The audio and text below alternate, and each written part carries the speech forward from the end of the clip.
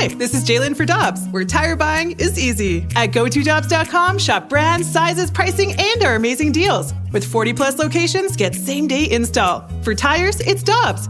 For deals you can use, click on GoToDobbs.com now. Another day is here, and you're ready for it. What to wear? Check. Breakfast, lunch, and dinner? Check. Planning for what's next and how to save for it? That's where Bank of America can help. For your financial to-dos, Bank of America has experts ready to help get you closer to your goals. Get started at one of our local financial centers or 24/7 in our mobile banking app. Find a location near you at bankofamerica.com/talktous. What would you like the power to do?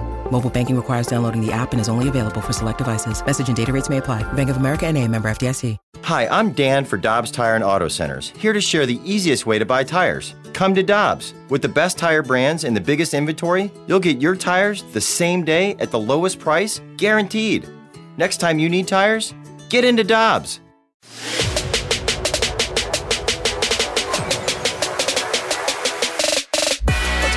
And Crippen Celebrity Line. Happy to be joined by the voice of the Blues, Chris Kerber. You can give him a follow on Twitter at Chris Kerber. Kerbs, we always appreciate the time, man. How you doing this afternoon?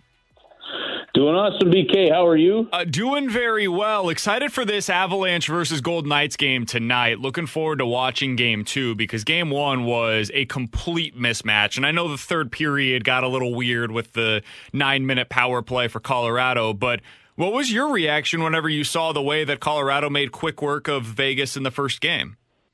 You know what? I honestly thought that I would not expect the rest of the series to look like that. I thought Colorado was well-rested, well-coached, and I thought Vegas having to go 7 games when they didn't anticipate doing that looked tired. And I think the simple reason you could see that is when you see Vegas playing Robin Lehner instead of Marc-Andre Fleury, that was to rest Marc-Andre Fleury. Otherwise, there's no reason that Marc-Andre Fleury, unless he was hurt, shouldn't have been in the net.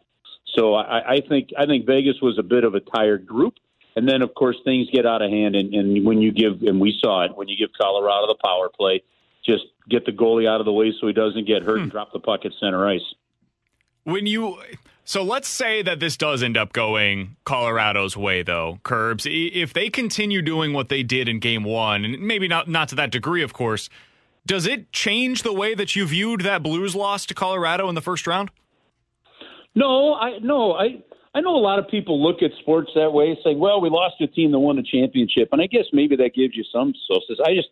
Unfortunately, we just, with the injuries and then especially missing David Perron, you know, we were fighting with one arm tied behind our back, I think, in that situation. So, no, I still gave Colorado all the credit in the world for the sweep.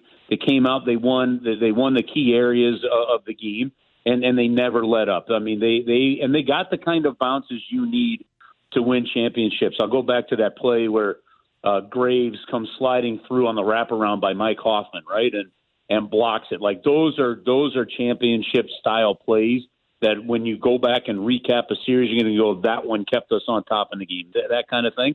The Schwartz goal, for example, against Winnipeg in Game 5, to make it 3-2 with 15 seconds to go, things like that the Blues had in 2019, Colorado got in the first round, and they've continued to go. So I don't think it changed my view of it because I just don't think the Blues were loaded. I don't think the Blues were a full complement of players, and I agree with what I think you guys said. Brian Lautenheim, was it yesterday? Yeah. I agree with what he said. I think that when these teams are healthy, it's a lot closer than you may think. So let's talk about that a little bit, Kerbs. We are officially in the off-season mode for the St. Louis Blues, and we've done a lot of breakdown on, where the needs are, what Army can do, the flexibility that he has within the roster. As you now have had some time to assess what the team was this year and what they weren't, what do you think are the biggest things that Army needs to be looking at doing this offseason? What are some of the positions, if you will, that deserve some attention? I think there's two factors, two areas that I would look at. One is overall team attitude and characteristic of the team. I guess personality might be a different way to word it. And then the other one is positional. If I look at the personality and characteristic of the team, I think the team has lost some swagger, hasn't had the full swagger since they didn't re-sign Pat Maroon. And to me, I think that's a factor. I think they tried to get some of that back with Kyle Clifford. and there's room for growth in that area. So to me, it was, and even though they, at the time that the pandemic was, that started, at the time the season was shut down back in March of 2020, and the Blues were top in the division. Yeah, they were rolling, but it still felt like they were missing just a little bit of that extra swagger, and maybe it would have come. Who knows? So to me, that to me is personality characteristic oriented. The one positionally to me, I'm looking at is I really am looking at left wing in the top two lines. Whether that's Jaden Schwartz able to still fill it, whether it's Schwartz fill it for a year or two on a contract, you get him under contract too, and then and then he eventually slides down to the third line. But I just look at this and I think that you didn't have a left wing all season long for Perron and Ryan O'Reilly, and yet those two guys, Perron just over, O'Reilly just under a point per game. I think top six left wing is an absolute need because I don't necessarily see who's going to fill that from the inside, to be honest with you. I don't know who gets promoted to that spot and who takes it over. So to me, I think that's a big area. So let's start with that left wing, and then I wanted to ask you about that swagger point as well after this. We've been talking so much about Gabriel Landeskog, who seems to make all the sense in the world if he ends up not being retained by the Colorado Avalanche. Obviously, that's a huge if. They very well could just re-sign their captain. That would make all the sense in the world for them. First of all, how do you feel like he would be as a fit here in St. Louis? And if not Landeskog, Curbs, are there any other names out there that you could see, whether it be via free agency or trade, that makes sense to fill that? Yeah, I haven't jumped too deep into those lists, to be honest with you. But, look, I would agree with you. 28 years of age, Landeskog with Ryan O'Reilly and David Perron probably have put you in a great line and probably one of the most conscientious lines that you've got in the National Hockey League. I'd love to see that. But that said, I think people have to remember that Colorado has a good amount of cap space.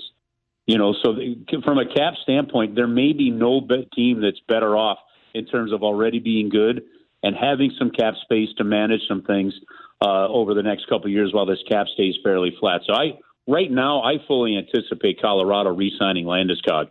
I'd be surprised if that doesn't happen. I mean, he's just the perfect fit. I don't see that as if he was 30, 31 years of age, you're thinking it different, but I just don't. I don't necessarily see that one logically. I'm going to throw kind of a total insane thing at you. Like to me, I don't know. Like a Matthew Tkachuk in Calgary. What direction are the Calgary Flames going? Right, Matthew has one more year left on a contract. Then he has to sign a 1-year contract before he becomes an unrestricted free agent. Depending on how things go over the next 12 months with the Calgary Flames and Matthew Tkachuk, that could dictate whether or not he decides to sign an extension and stay some of his early years of free agency in Calgary, or if he explores a market, maybe comes back to the States, even back to St. Louis. So to me, something like that becomes an intriguing hockey trade caliber thing. I know Brandon Saad's name comes up. Brandon Saad, third line to second line, depending on how deep the team is going, and can be effective. But I'm not putting Brandon Saad necessarily on the top line. So I would. There's definitely some options out there, but I don't know, Brandon. My gut tells me that this team is ripe and prime for a hockey trade. And it's not a fleecing trade. It's not we're going to give up some guys that aren't going anywhere for Ryan O'Reilly. You may have to give up somebody, to get something. And I'll use this as an example. Like who your top two, who are your centermen going to be? All right. You were hoping this year that Robert Thomas would step into the top six role. That didn't happen. Well, part of the reason that didn't happen is Braden Shen is still that good as a centerman, and he's better as a centerman. So do you have a role for Robert Thomas? Or is he in a perfect role right now as your third-line center with O'Reilly and Shen, right? And then eventually you'll see Shen and Thomas kind of flip-flop as you get another couple of years in the Shen's contract. So do you end up using some of your depth on wing to make a trade for that? Like, to me, putting that all together is just, we seem prime for a hockey trade. It makes all the sense in the world to me as well, Curbs, timeline-wise, right? As much as I love Robert Thomas, and I think he can be a really good player in this league, he's 21 years old, and the Blues are kind of at the back end now of that 5-year window that they've talked so much about. So if it would require sending a guy that's going to be a stud in the future for somebody that is a stud in the here and now, for this team on the timeline that they're on right now, it makes some sense to consider something like that. I think that's why no matter who it is, except for, in my opinion, except for Colton Parayko and Ryan O'Reilly and Jordan Binnington, right? I think anybody, you have to listen to any offer, any opportunity that's out there, and at least see what could be going on, see what your opportunities are, because you're right. You've got to, you want to stay in that window while you're at that core group of O'Reilly, Perron, Schenn, Falk, Krug, Parayko, Binnington are in their primes, right? And 5 years from now, that's not going to be the case. 4 years from now, that's not going to be the case. If there's a deal where, yes, you might be giving up somebody that's good, somebody that's going to become really good, but you're giving that person up to get somebody that you know is going to help you right now compete in the arms race of the West and stay within that window, I have no problem taking that chance now, because we've seen how long it can take you to build to get into that window, right? So to me, I think you have to live aggressively now, and maybe more aggressively this year than you've been in the last couple. So one other question that I had for you, Curbs. We're talking to Chris Kerber, the voice of the Blues here on 101 ESPN. Seth Jones was a name that yesterday we heard from Brian Lawton as well. He said that's kind of if you're looking for defensemen, he's the top guy that's going to potentially be available this offseason. He's going into the final year of his deal with Columbus. He's going to be 27 years old next year. Does it make sense for the Blues to make a deal like that for a right-handed defenseman, or is that a situation where if you're going to add a defenseman to this club, it needs to be on the left side and maybe for a second defensive pairing? To me, it depends on how the coaches want to run the quarterback. You've got a right-handed shooting defenseman that's really good on the power play in Justin Falk, and you've already got him under contract for the next 6 years. So, to me, I'm not sure, would anybody like to have Seth Jones at 27? Absolutely, right? Are you going to give up the prospects and the assets you need to get him?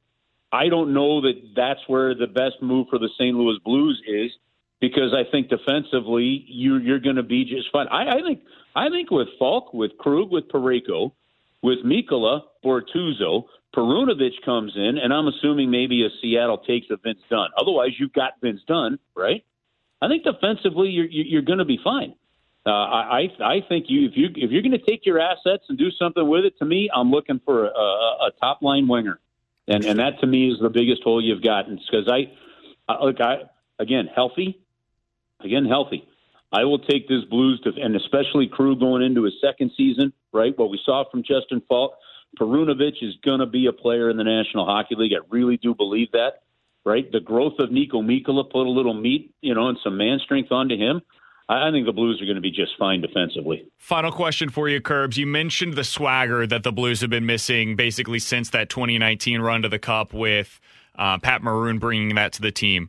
Are there any players that could be available that are available that you think makes sense to bring that back to the St. Louis Blues? Yeah, that's another one where I'd have to go through the list. I think they looked at Kyle Clifford to bring some of that, and at times you saw it, at times you didn't. I think, to me, you want to find somebody where if it is the gloves needing to be dropped, if it is that extra banging around, I want to rely a little bit more on Braden Schenn on the offensive side of things, but I think it's just in his DNA to play that role, right? Like we saw him do, and I thought he was terrific at it this year. It doesn't have to be a top. It doesn't have to be a top six guy, Brandon. It's just got to be a guy with a little more heart and a little more fire in the belly. Just when we talk about having lost, whether it be for the season or careers, Steen, Sundqvist, guys like that. You lost guys whose compete level, Alex Pietrangelo, Carl Gunnarsson. You lost guys whose compete level was at a high level. They competed at a high level.